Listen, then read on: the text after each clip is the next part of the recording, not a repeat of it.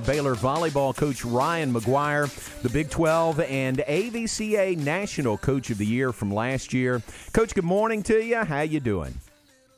I'm better than I deserve. J-Mo, thanks for having me. And we're gonna visit twice today, doing this now, and you're gonna be our guest on our podcast we're recording today. So we look forward to that. So this will be an appetizer to the podcast, but a lot to talk about. Can we start with your practice yesterday? And y'all didn't actually get on the floor and practice. You got on the floor and sat in chairs, socially distanced, and talked about things, talked through issues and social justice and things like that. How did that go? It went really, really well. You know, I've been so proud of our team from start to, we haven't crossed the finish line and ending injustice, but, Tony Dungy talks about just how diversity enhances excellence. And I've loved having teams of athletes from different countries, different areas of the country ourselves.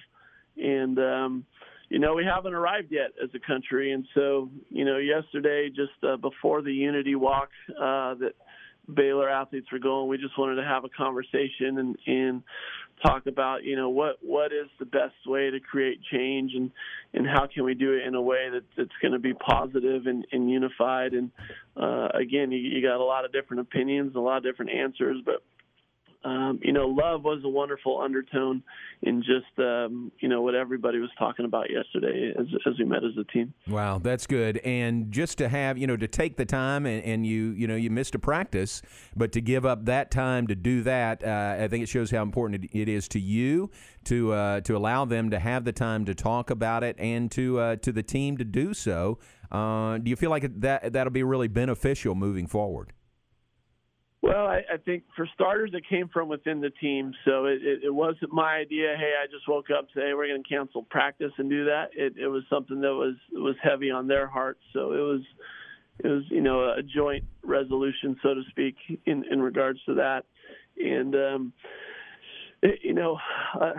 my concern was, hey, if we're not going to practice, let's make sure we're doing something good. I didn't want to just, hey, we're not going to practice today, and some athletes go take naps.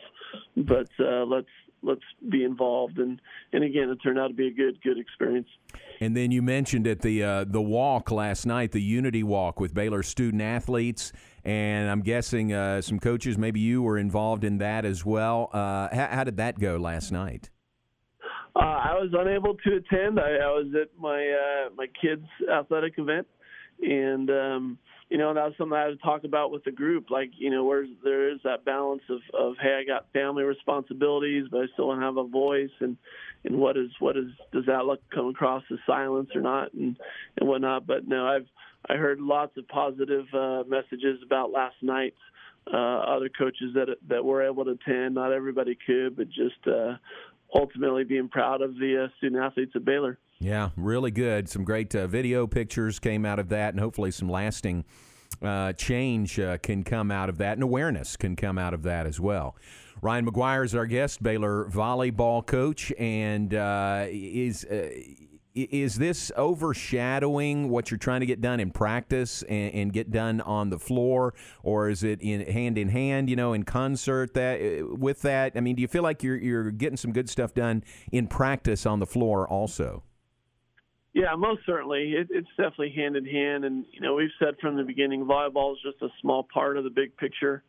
It's a great tool, great avenue where we can implore life's lessons and apply it. And, we want it to be holistic. We don't want to compartmentalize, hey, sport is here and, our faith is here and social injustice and community events are here, but it's we want to be good at everything that we're doing. So, we're really focused on truth. That's kind of the aspect of our team training and what do the true angles look like? What's the true speed, the true tempo we're trying to do and getting better. And then, talk about, hey, what is the truth and what's happening in our world today and what should we listen to, what should we not be listening to, and that journey of discovering it. College is an age where all these athletes are personalizing what they believe, and we're so blessed to be here at Baylor where they're surrounded by so many people encouraging wise decisions and leaving it up to them to decide. Coach, we know there won't be any postseason this year, but will there still be the Big 12 championship? We're still waiting to find out what that looks like. The NCAA did come out and say they are attempting to host some championships in the spring. So what that looks like for the Big 12 is still to be determined. Right now we need to win the Big 12, and I think that's looking like just the regular season aspect. So, the challenges of COVID and maybe unbalanced schedule a little bit adds to it, but we're planning on being very resilient in doing that, and hopefully that earns us a automatic qualifier for whatever type of spring tournament they do have, if they're able to have it or not. So one match at a time, and I'm anxious to go play, and this will be the first time we go play a conference opponent without any exhibitions and preseasons or tune-ups or warm-ups. So I'm not sure what we'll look like right out of the gate, but definitely love how we're training. With the extra year of eligibility being granted to these players this season, have you had any conversations with any upperclassmen who might be taking advantage of that and coming back next year? Yeah, most certainly. And we were talking to both Hannah Sedgwick now and Yassiana Presley about redshirting even before they made that announcement, because we were unsure what the season would look like. We'd hate to go a few matches in and then things get shut down and that be the end of their careers. Hannah for sure does not want the loss to Wisconsin in the Final Four to be her last match, so she wants to play for something meaningful. And Yassi's in the same boat. And, Yassi could leave and go play pro and make money really, really good right out of the gate, but she loves her sisters on the team here, and she wants to help Baylor accomplish something we've never done yet on the volleyball side and win that championship. So we've had those conversations, and then, we picked up some one-year transfers, and it looks like it's going to help them out as well. So it's for us, it's going to be a good blessing. We're going to have a big roster next year, but it'll be a good blessing. Coach, what were the discussions like, or what can you tell us when you were talking to the other head coaches and deciding, what the schedule would look like? Do you play in the fall? Do you wait and play in the spring? What was that conversation like? I think it's a mixed bag, because we're all hoping for a little bit more clarity from the NCAA, and they kept pushing back. So I'm thankful we're in the Big 12, and the Big 12 is life is difficult, but they've understood that life goes on and to press on. So, right now we're pressing on. I think we're one of two conferences that are playing everything in the fall, and again, we're better together. So I think for us as a team and our conference, and having the coaches, so many good coaches in our conference, being able to have that influence, stronger in the team by practicing every day, I see it as a positive. Ultimately, I really do we got a good talent. We want to play for a championship. So we hope that opportunity is still there for us in the spring. And again, we don't know what that'll look like. And, we might qualify and have to sit around a little bit longer and then wait for that. Maybe we end up having 2 seasons out of it. But So it's a moot point if we're not good right now. So, so potentially you could play your Big 12 schedule in the fall, and then if the NCAA comes back and says we'll host a championship in the spring, you could get going and play in the NCAA tournament in the spring. Yeah. Yep. Wow. What about the new format for the Big 12? Normally a home and home. This year it's different. It lessens travel. For example, your opening conference series will be at Kansas, a match on Friday, September 25th, and then at Kansas on Saturday, September 26th. So you'll play everybody twice, but they'll be in the same location on the same weekend this year. Yeah, I think the travel aspect will be nice. It definitely cuts down on the travel for the overall part of the season. I think every year you gotta be good and you gotta be healthy. So I think timing will be really important. Where if someone does unfortunately hit COVID or just injured, maybe it's a sprained ankle, they're going to lose 2 matches in a row versus the same opponent.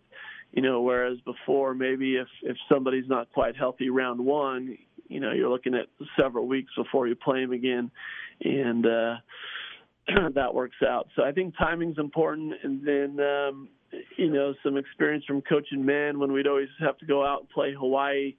Those are always back to back. It's tougher, I think, when you're playing the same team back to back. If you win the first night, you really cannot let up. Everyone's going to make adjustments, but the sting of that loss, sometimes those teams make those adjustments more meaningful, and you really got to be prepared the next night.